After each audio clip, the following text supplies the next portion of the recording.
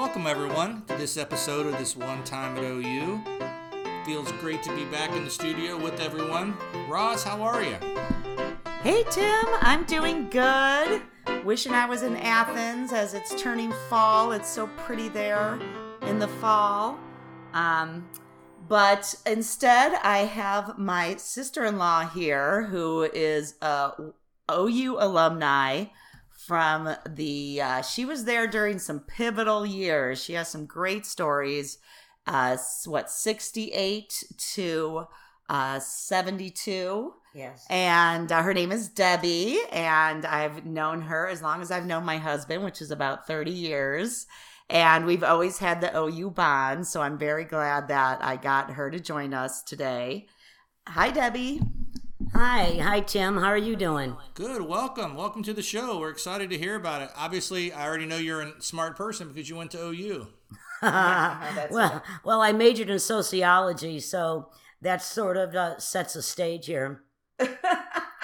Yes, it does. Well, great. Are you from the Cleveland area as well? Oh, yeah. Cleveland Heights, raised in Cleveland Heights. Went to an all-girl Catholic school where, we had to wipe the blackboards, and went down to OU in 1968, of course, fall quarter. I was 17. And I first lived at Jefferson Hall. Yay, Jeff. Yeah, Roz's alma mater.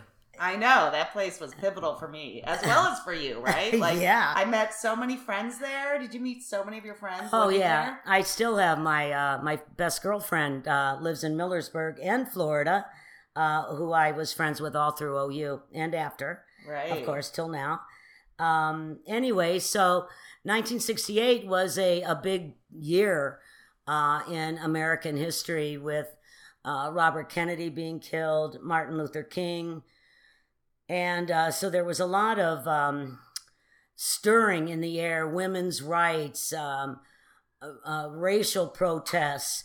It was very, I don't know what the right word would be, but a lot of strife and questioning of everything.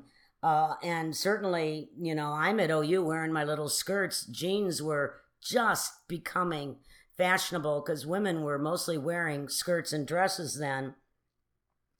What I remember, fall quarter, they had Parents Weekend. And being at Jefferson Hall, we had an event for the parents. And I think it was 500 girls that lived in Jefferson then. And we all sat or stood, I can't remember, on the steps and sang to our parents who were standing out in the street in front of Jefferson. And the whole event was to sing to them. And what was telling was the song that we sang, which was Bob Dylan, "The Times They Are A-Changing." I don't know who was crying more, the students who were singing, sending out that message to their parents, or the parents who were trying to understand the changes that we were seeing and that the country was going through at the time. Yeah, that must have been really moving. Right, and that generation, your parents' generation, were certainly set in their ways, and there was a way you did things and a way you didn't. The song was perfect for that time period and what we wanted to send the message to our parents that the times were changing. Right. The first protest at OU, which followed quickly after Parents' Weekend, was a protest against women's hours. This blows my mind, Tim. Listen to this. Women had to be in on weekdays at 10 p.m. and weekends midnight. Men had no hours that they had to be in, of course. Terrible. So thank God you changed it. That was our first protest I ever was involved in, where all the women walked out. And I don't remember if it was at the 10 or the midnight hour that we walked out in protest. And of course, all the men walked out because they all wanted to watch us out there. And nevertheless, my parents were sent a disciplinary letter from the dean, or I think they called him dean then, Yeah, they're still deans. Okay.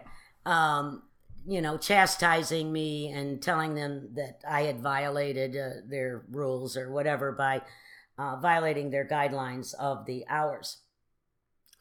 Well, what was funny is the next year, which would have been in 1969, they announced that they were going to have the first co-ed dorm fall quarter 69 at Scott Quad. And they also got rid of... Wait, did the hours change? Yes. Okay. Oh, Just yeah. making sure. I'm sorry. I Okay, probably they should have got in said trouble. that first. Wanted to make sure that Well, happened. I mean, we thought it was such a big deal to have a co-ed dorm because at Jefferson, if they allowed, I think it was once a quarter where they allowed men into Jefferson or at girls' dorms, and you had to have your door open so many inches. I think it was 12 inches a foot, so that when the resident assistants would walk by, they could check to see that you had 1 foot on the floor. That's great. Yeah. Well, You could not trust those men. But you could trust them to be out all night.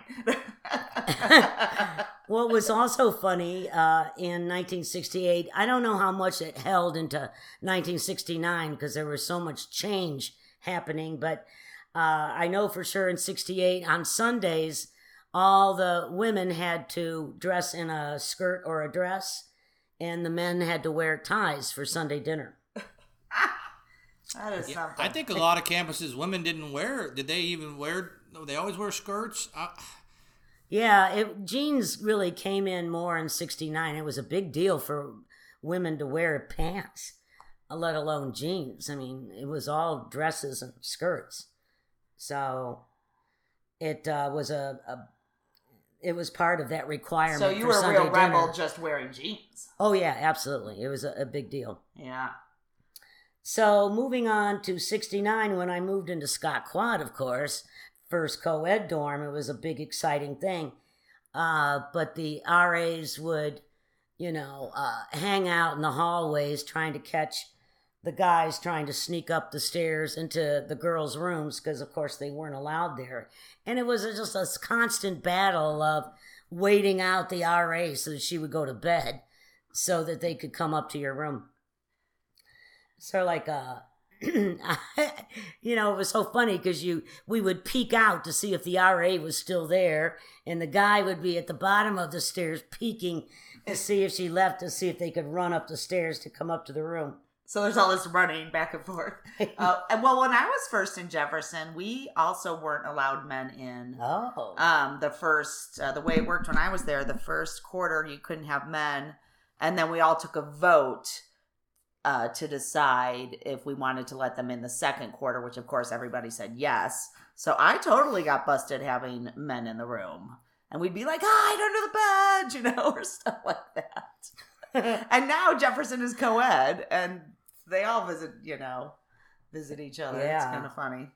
Anyways. In 1969, the war was at full tilt. And people were, of course, the men mostly, and women, but they, of course, were a primary concern of being drafted because they kept lowering the qualifications for being drafted.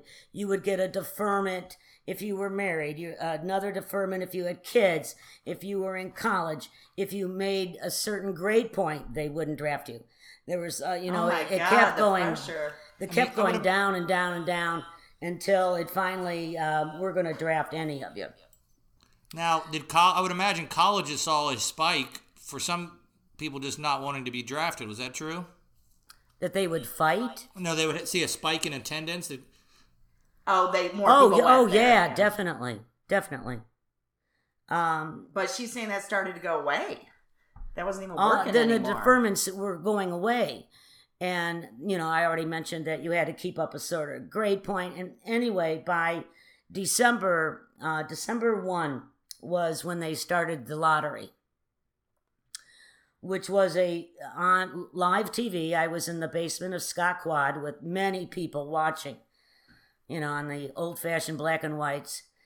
And there was a huge bin that this man would spin and pull out a capsule in which contained a number which would correspond to a month of and the date from 365 days, so that you would each guy would be given a number as to whether or not they would be drafted.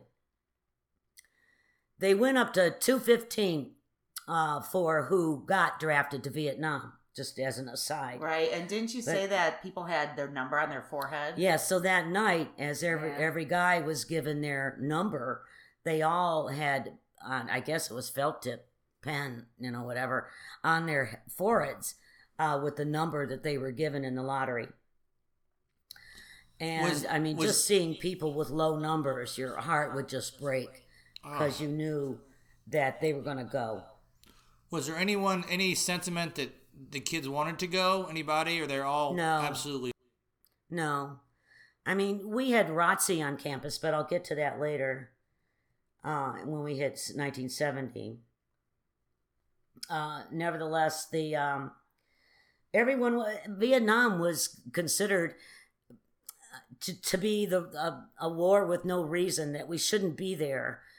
And the more we learned about it, the worse it was. And so it wasn't just like we were protesting because we didn't want our friends or they didn't want to go to Vietnam to fight for the USA with a flag. It was, we all felt in our bones, this is a wrong war. And right, not against the military, but against what? Well, but the military, I've been in the military, I retired last year, but they look at the Vietnam as a mistake, and they say, hey, we made some mistakes here, and that was the first time they kind of admitted that publicly as well. Well, that's good to know. A lot of my friends were under threat, and a lot of tension in the air of what they were going to do for the physical. And one of my friends, he starved himself for like a month before the physical so that he would be emaciated. They try to not pass the physical. Yeah, take all kinds of drugs, tell the doctors or whatever they were gay, because that was an immediate out. And now I think they're not allowed in. I think, isn't the military now, they kicked them all out? Well, yeah. Last year or so. Right. Yeah, that's crazy. That's crazy. Nevertheless, then, that was one way to get out if they believed you. That's funny. Yeah, and so there was a lot of, people were just scared, frightened that they were going to die over in this country for well, it had a very high casualty count. It's a good reason to be frightened. Yeah. And, there was a lot of sentiment that this was a civil war. Some of our protest chants, one of them was, ho, ho, Ho Chi Minh is going to win. And he did. And even as we chanted it, we didn't even think that was a possibility. So it wasn't that we were just, didn't want to go to war because we were babies. We were knee deep in what was going on and being knowledgeable about it. Right. I believe it was the first war that was kind of on TV too, right? Right, That was a big and part of Walter it. Cronkite was a big part of showing Vietnam on TV. Dan Rather was our hero at the time because he pushed Nixon at press conferences, and sort of like today, our press conferences of today, where there's all this tension of the media asking very pointed questions. And it was Dan Rather who was the leader of the media at that time and was fired. But they were showing Vietnam every night. My mother even threatened that she was going to shoot the toes off my brothers. I have twin brothers, so that they wouldn't have to go to Vietnam. Now, there were no guns. We didn't have guns. But, right. We still don't have guns. But nevertheless, that was what she thought the only way for them to get out of it. Right, that's how crazy things were. Wow. Yeah. Wow. Yeah, so, and Debbie, my husband's one of 6 kids, and 4 of them went to OU, which is why I loved the family right away. And at the time that Debbie's there getting involved in the protests, her sister is 2 years older and is in a sorority, is a Pi Phi. Oh. And so it's kind of, and Debbie will tell the story of what happened the night it closed. But, here her parents had these two totally different OU students. Yeah, I didn't know you wanted me to go there. My sister, she said, was 2 years older.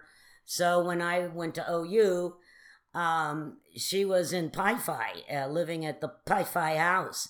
And I was like, what the hell is that? I didn't even know what that was. But once I went over there I went, oh, boy, I don't want to be here. I can't wear jeans here. Yeah, these are not my people. I bet none of them wore jeans. And one day, it was either 68 or 69, I was sitting on the main green with a bunch of my hippie kind of friends. And here comes my sister. She's going to listen to this. Well, then That's nice. okay. It was a long time ago. Just tell the story. Well, Be she nice. came running up with a few of her Pi Phi friends. And I'm like cringing, going, oh no. And she goes right into, you all are going to vote for Pi Phi for homecoming queen, aren't you? And we all just eyes were huge, like big dinner plates. And they're looking at me and looking at her. And I'm like, I don't think so. And she sort of walked away then because, it was the last thing we were thinking of, Right. I mean, we didn't even know what she was talking about. And I was, It seems she was talking that it was very more polarized then. Like, I had friends in sororities, and I had all sorts of different friends. Didn't you, Tim? Like a bunch of different kind of friends? Yeah, it was just a different. OU isn't a big Greek college, really, but people did belong. Right. She was saying how it's much more. It was so polarized because of the political climate at the time. You were either the long-haired pot smoking hippie, or you were the frat boy. There wasn't a lot of in between. Right, there were frat bars, and then there was the hippie leftist bar, which was the Union Bar and Grill, and Still which going consisted. strong. Pardon?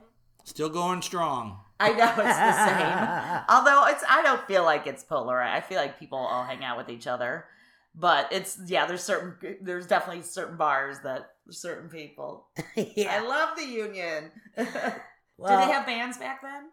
Not in the Union, it was too small. When I was there, it was the only bar with bands. Really? The upstairs. Oh. They built it upstairs. Oh, I didn't know about it upstairs. Yeah. Yeah. I worked there, but that wasn't until 1972 that I worked there. Ah. In fact, the owner of the Union Bar and Grill put money towards bailing me out for a marijuana offense. That was 72, but nevertheless, he was a great guy. Nice guy. Yeah, I was really grateful. Anyway, so they had the frat bars, and then they had the Union. And it was a great fun place. A lot of discussion, political discussion. It wasn't like go in and get drunk. It was go in and discuss things, hang out. It wasn't like a frat bar, let's just get drunk and then go puke out in the street. There was nothing like that. That's all Tim ever did. Yeah, well, I mean, but people were dying then too. It's a little different. Yeah, I mean, we were very Right. We were very serious. We were threatened. It was, and sort of like my sister didn't feel that at all. Nor did I think that the frat guys felt it. And maybe they were, came from wealthy families and they knew Right, they because would they were get also out. in it. They just thought they would Yeah. get out of the draft. You think because they were wealthy? I don't know How interesting. what was wrong with them. All right, we need a guy's perspective But- in this era. We tried to stay away from and them. Okay. I was just kidding about Tim. He was not a frat boy. Yeah, I didn't throw up.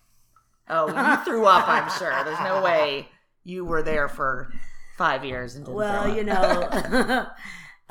Pot was certainly the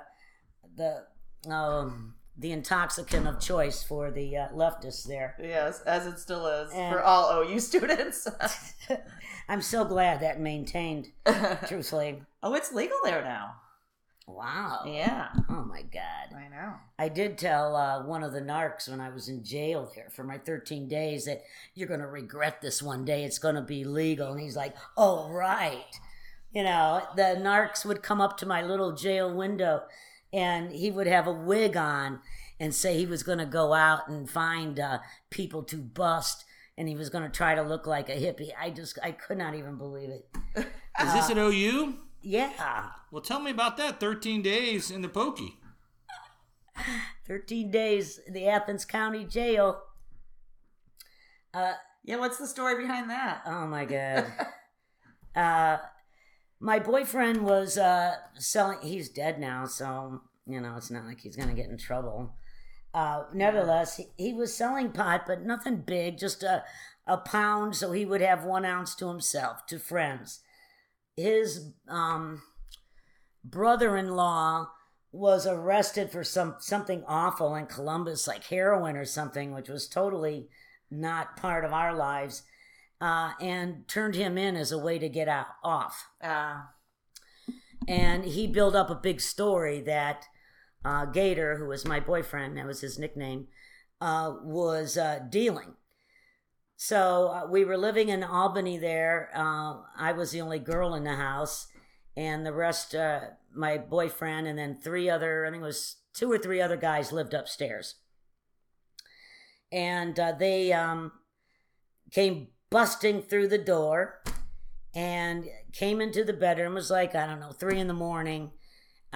We didn't hear them because we were all totally out. And with a big flashlight in our faces saying, "This is a bust." And I'm naked under the blanket going, oh no. Oh, shit. This can't be true. and of course they weren't going to leave the room. So I'm holding this blanket around me. And it was a big deal for me to find my clothes and my shoes. And I'm almost like, wait,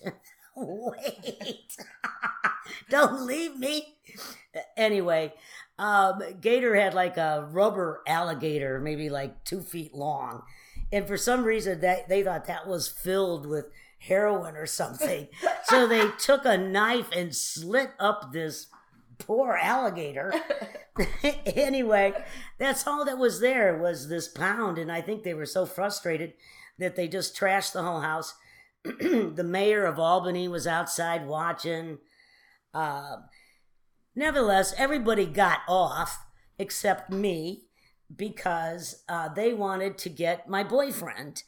And so the sheriff, one night after I was arrested, took me in his office and says, well, I really don't want to ask you this, but would you tell us like other dealers? And I'm like, no. He goes, I didn't think you would. So I would have gotten off, I guess, if I would have given names. Yeah, you're not a narc. You did the right thing. You did the right thing. Yeah, or they wanted me to sign that it was his pot and not mine.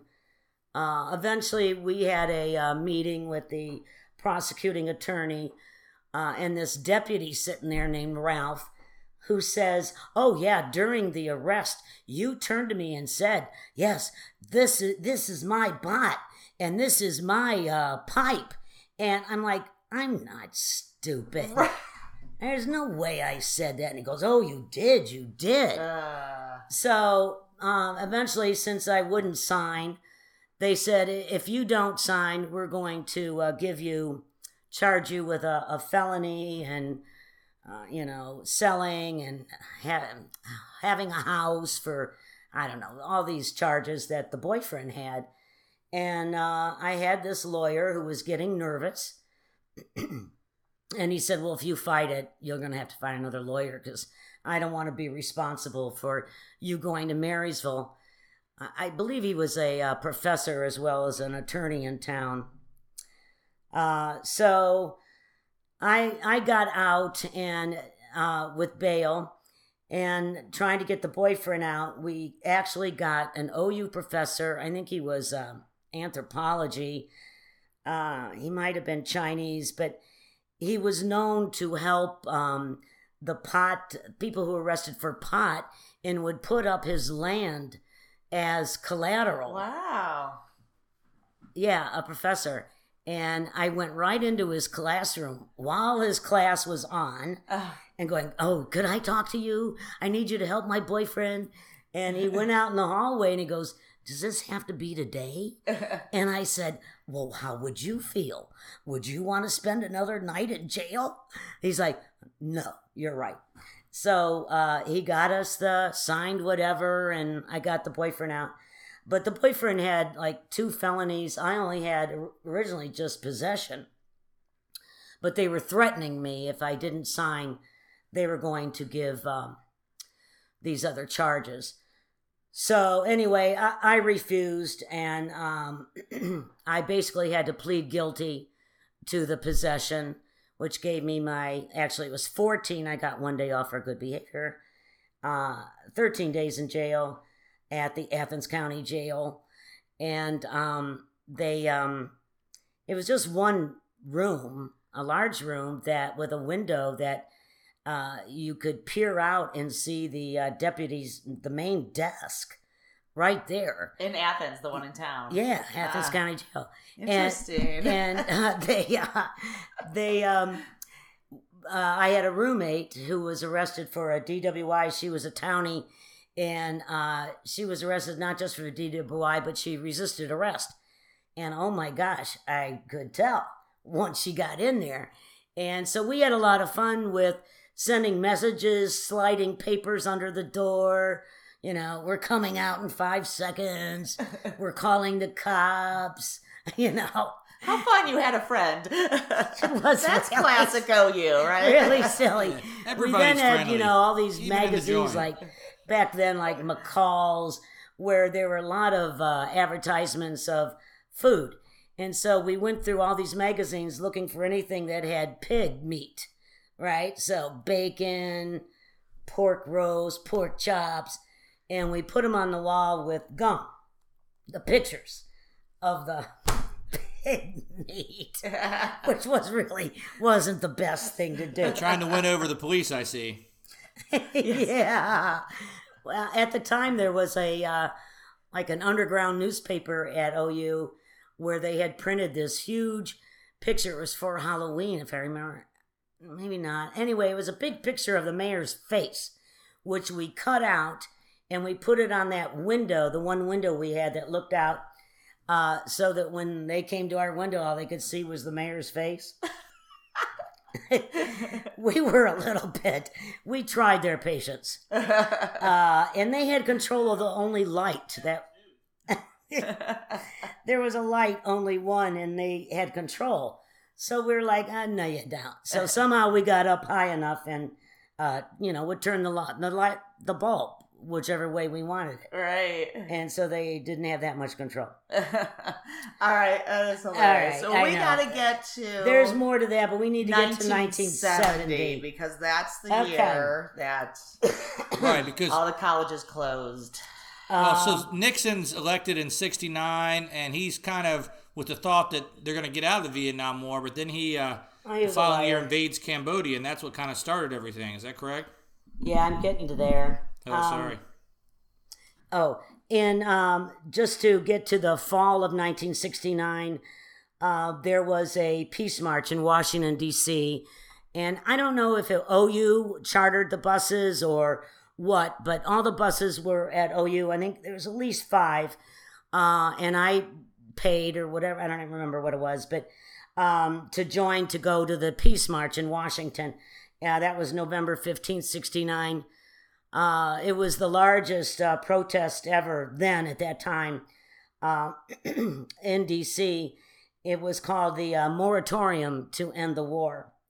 They dropped us off at the Arlington Cemetery and gave us a placard with a string around it that we would put around our neck. It was like a, 2 feet wide placard. And on each person's sign, it would be a name of a soldier who died in Vietnam. And we were also given a candle. And we walked from the cemetery to the Capitol to the White House. And when we got to the White House, there was a big coffin there right in front of the White House in which we would yell out Nixon's name and then the name of the dead soldier and throw it into this coffin in front of the White House. Anyway, then it was getting lighter outside because it was still dark. And we decided to go look at some museums, And we were in the Smithsonian. We heard all this ruckus going on outside. We could hear all these voices. So we ran out there, and from what we were told, that somebody from the SDS, I don't know if this is true or not true, but had thrown a bucket of red paint against the Justice Department. Is that the name of a protest group, SDS? Students for Democratic Society. And I forgot to mention that. I went to one of their meetings in, I think it was 68, and they were, very radical group. And, me, I thought, wow, I want to go see what this is like here. And I felt so diminished because they were so bright, the people in the room, so knowledgeable about Vietnam. And I was really just blown away by how smart they were and how much more I had to learn, and was, I don't know what the word, but just amazed at SDS. Right. So this is the beginning of the year. You're setting up the beginning of right. the That was November 69. Whatever that word is, tumultuous year. That's the wrong word. Turmoil, something like that. Okay. Turbulent, whatever. Yeah. And so that's the fall, and that whole year is just what? Well, then it turned 1970, right? Right. Into the spring. And the tensions are high? Oh, yeah. Let's see if I missed anything for you. Okay, I think we're good. In 1970, a lot of protests started happening. They were called sit-ins. And it sort of cracks me up because I'm thinking maybe we were tired of marching. But it was typically on the main green, and they would have speakers, and we would, sit there and listen. And so they were called sit-ins. So there would be signs saying sit-ins, March 3rd, whatever. Oh, right? I would totally be down with the sit-ins. Sit in the green, smoke a little, listen to some speakers. Oh, yeah. Was there ever any music? Well, sure.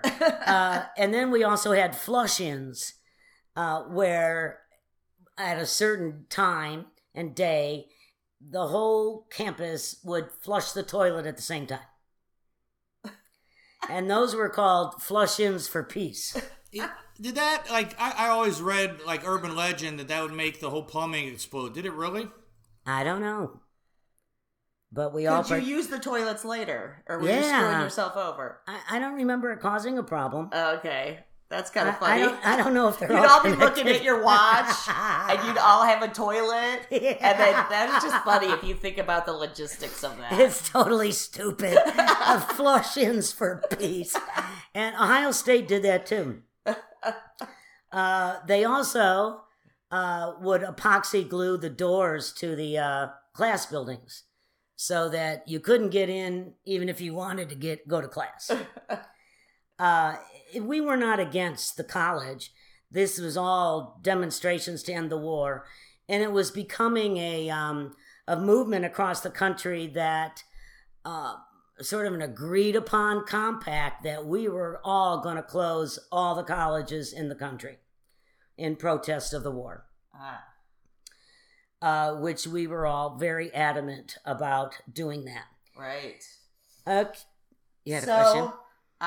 No, I just know that Kent State was May 4th. All right, I'm getting there. 1970. Yes. So, but then OU closed it closed a couple days later. Yeah, right? it was very quick. Oh, May 15th. Right. I have it written down, yeah. Well, there was a thing with the ROTC that we didn't want ROTC on campus. You probably know about that. Wait, what was that word? No, ROTC. Roxy. ROTC. Oh, Tim. No ROTC. No. We didn't believe that there should be any military on any colleges. To us, it was like a college is sacrosanct. You don't have any, military involved on a college community. Wow, that's so interesting. And so it wasn't just OU that I think all the colleges went after the ROTC buildings. There was like a small little hut that was the ROTC building at OU. And I knew the guy who went and set it on fire. It was like a small little hut. Nobody was in there. I don't think anything was in there. But anyway, it was caught on fire. That's a side note. Also at that time, I told you I was majoring in sociology, and I went into one of the classes just to see, and the professor had put on the chalkboard in huge letters, "Evacuate," and would ask us, "What are you doing here? History is being made. Get out of here." So OU has some cool professors.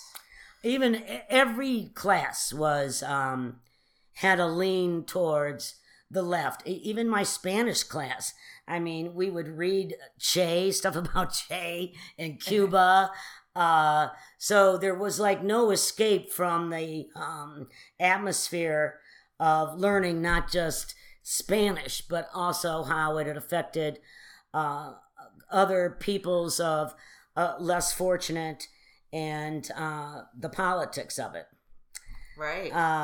Let's see. I can imagine that'd be scary as a young college student going in and seeing that, and you're like, wow, this is real. We need, what's going on. Probably a lot of information wasn't getting passed around, and you couldn't check your phone. Yeah, and there were some really good left magazines, and I think I still have them in a trunk in the basement. Of course, Rolling Stone was huge, and magazine, and another one that I recall offhand was Ramparts.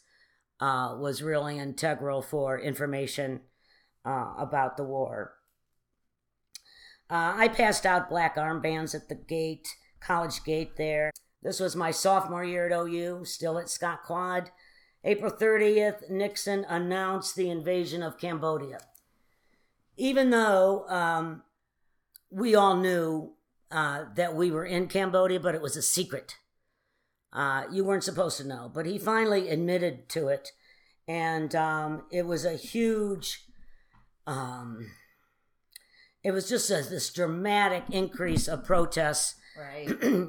Not just at OU, but across the country about going into Cambodia, because then we thought, now it's, right, they're expanding. Yeah. Expanding the war and the draft, and so the protests really took off with the sit-ins, the flush-ins, all of that going on. And so there was a magazine newspaper store that would use their front window with flyers they would paste up of things going on. And on May 4th, they put up a notice for students killed at Kent State. Right. And which just, of course, triggered even more protest and upheaval. And they, Kent State had the National Guard there. The dean at OU at the time stated that he was not going to bring in the National Guard into OU until the school was closed. He didn't want anyone killed. So it was basically, these county sheriff deputies and locally around Athens County that came, and it was sort of a silly thing. They would throw a tear gas canister and the students would throw it back at them, and depending when it would go off would be the party that would get sprayed, or however. I'll have to remember that next time I'm tear gas. Just throw it back at them. Yes, throw it back. Good advice, people. Of course, I hid at Scott Quad, actually. Well, what fascinates me when I was researching this is that at 3:10 a.m., OU announced that they're closing, and you all had to be out by noon the next day. Like, Yeah. how crazy is that? Yeah, well, the dean was, he didn't want anyone hurt. He didn't want anyone killed. And I wish I could remember his name because what a wise thing to do. Even though there were protests, he was like, no way, the National Guard coming in here. And it was a wonderful decision on his part. So, and nevertheless, he closed the school. We were given the 24 hours to get out. My sister called my dad, of course, at 3 a.m. with, Debbie rioted and closed the school on my own. I did that. And my dad was just like, oh my God, I'll have to get down there right now. Debbie, he calls me, I heard what you did.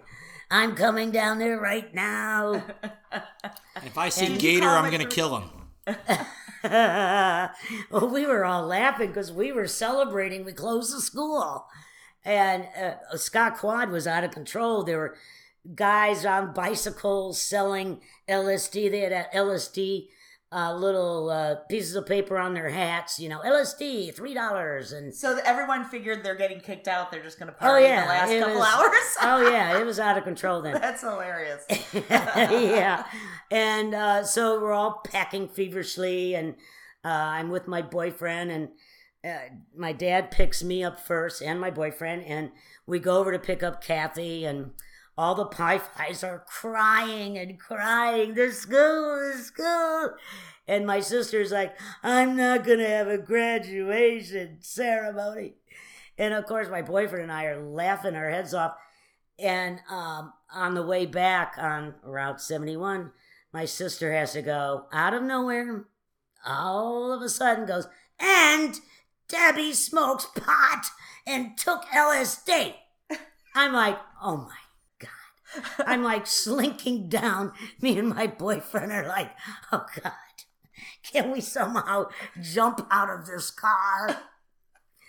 So we kept giving her the finger. I didn't mention when the National Guard came the next day, they were every 6 feet, like every parking meter kind of thing. And with, their big guns. And Danny and I were in each window giving them the fingers. We were driving out of town. Well, that's tough for the National Guard kids that were in the Guard, because a lot of them joined, too, as maybe protests. If you remember the National Guard, you didn't get drafted. And so they were not necessarily, wanting to be there either. It was tough for them particularly. We didn't have that feeling because they were the ones that killed the students. So, right.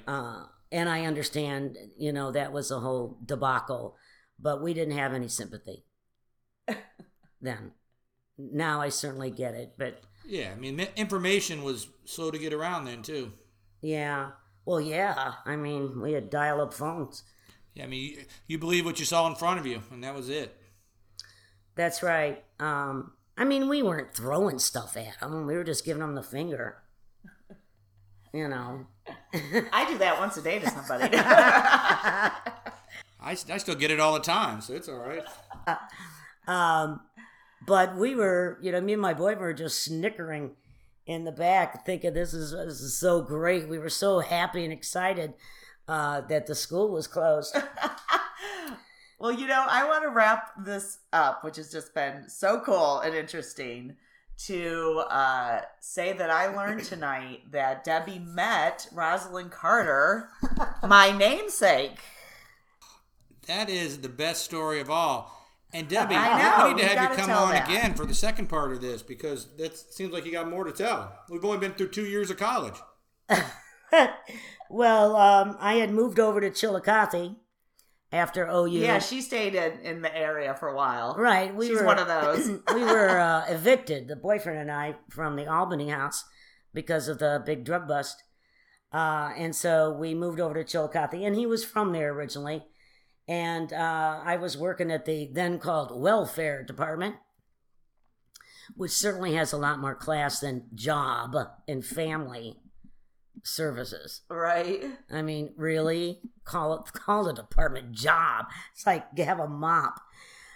Nevertheless, I I befriended another worker. She was the wife of the mayor of Chillicothe. I don't know why she was working there, but she looked like Elizabeth Taylor, and she was always spraying the doorknobs with Lysol.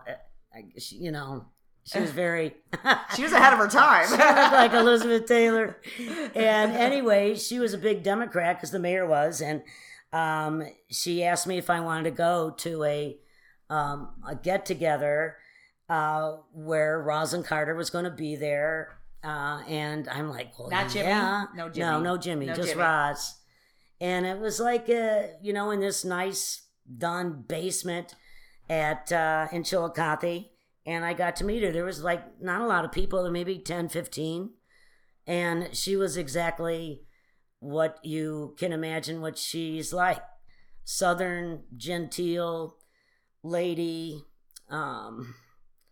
just, with a golden heart. I was very just blown away by meeting her and just feeling her vibes in that room. And what just a like wonderful the Roz person. next to you now. I know, and now she's hanging out with another Roz. Well, that is awesome. I love that my nickname is based on someone that you thought so highly of that you actually met in person, because that's amazing. Well, thank you, Debbie, for telling all these stories. It's so interesting to us. And that's some crazy times you had at OU, and so I don't know, just unique, man. I'm really grateful I got to go to OU during that time period, because it was so full of ideas and change, and so many things needed to be changed. Gosh, in the late 60s, women couldn't even have my mother couldn't have a checking account. She couldn't get a loan. The world was so different, and it at that time between 68 and 72 was just this huge changes going on, and I'm not even doing justice to civil rights and in that avenue, but yeah, you were there. OU was there for you, and what would have happened to you if you didn't go there? I feel like it was very, right? Although there are protests everywhere. Anyways, yeah. Thank you, Debbie. I love our OU bond, and it's so nice to talk to you. You guys all have a great night, and maybe we'll do a Debbie part 2 where she can cover the last All 2 right. years. Thanks, Debbie. Thanks, Roz. Bye, Tim. Bye, Thank everybody. you.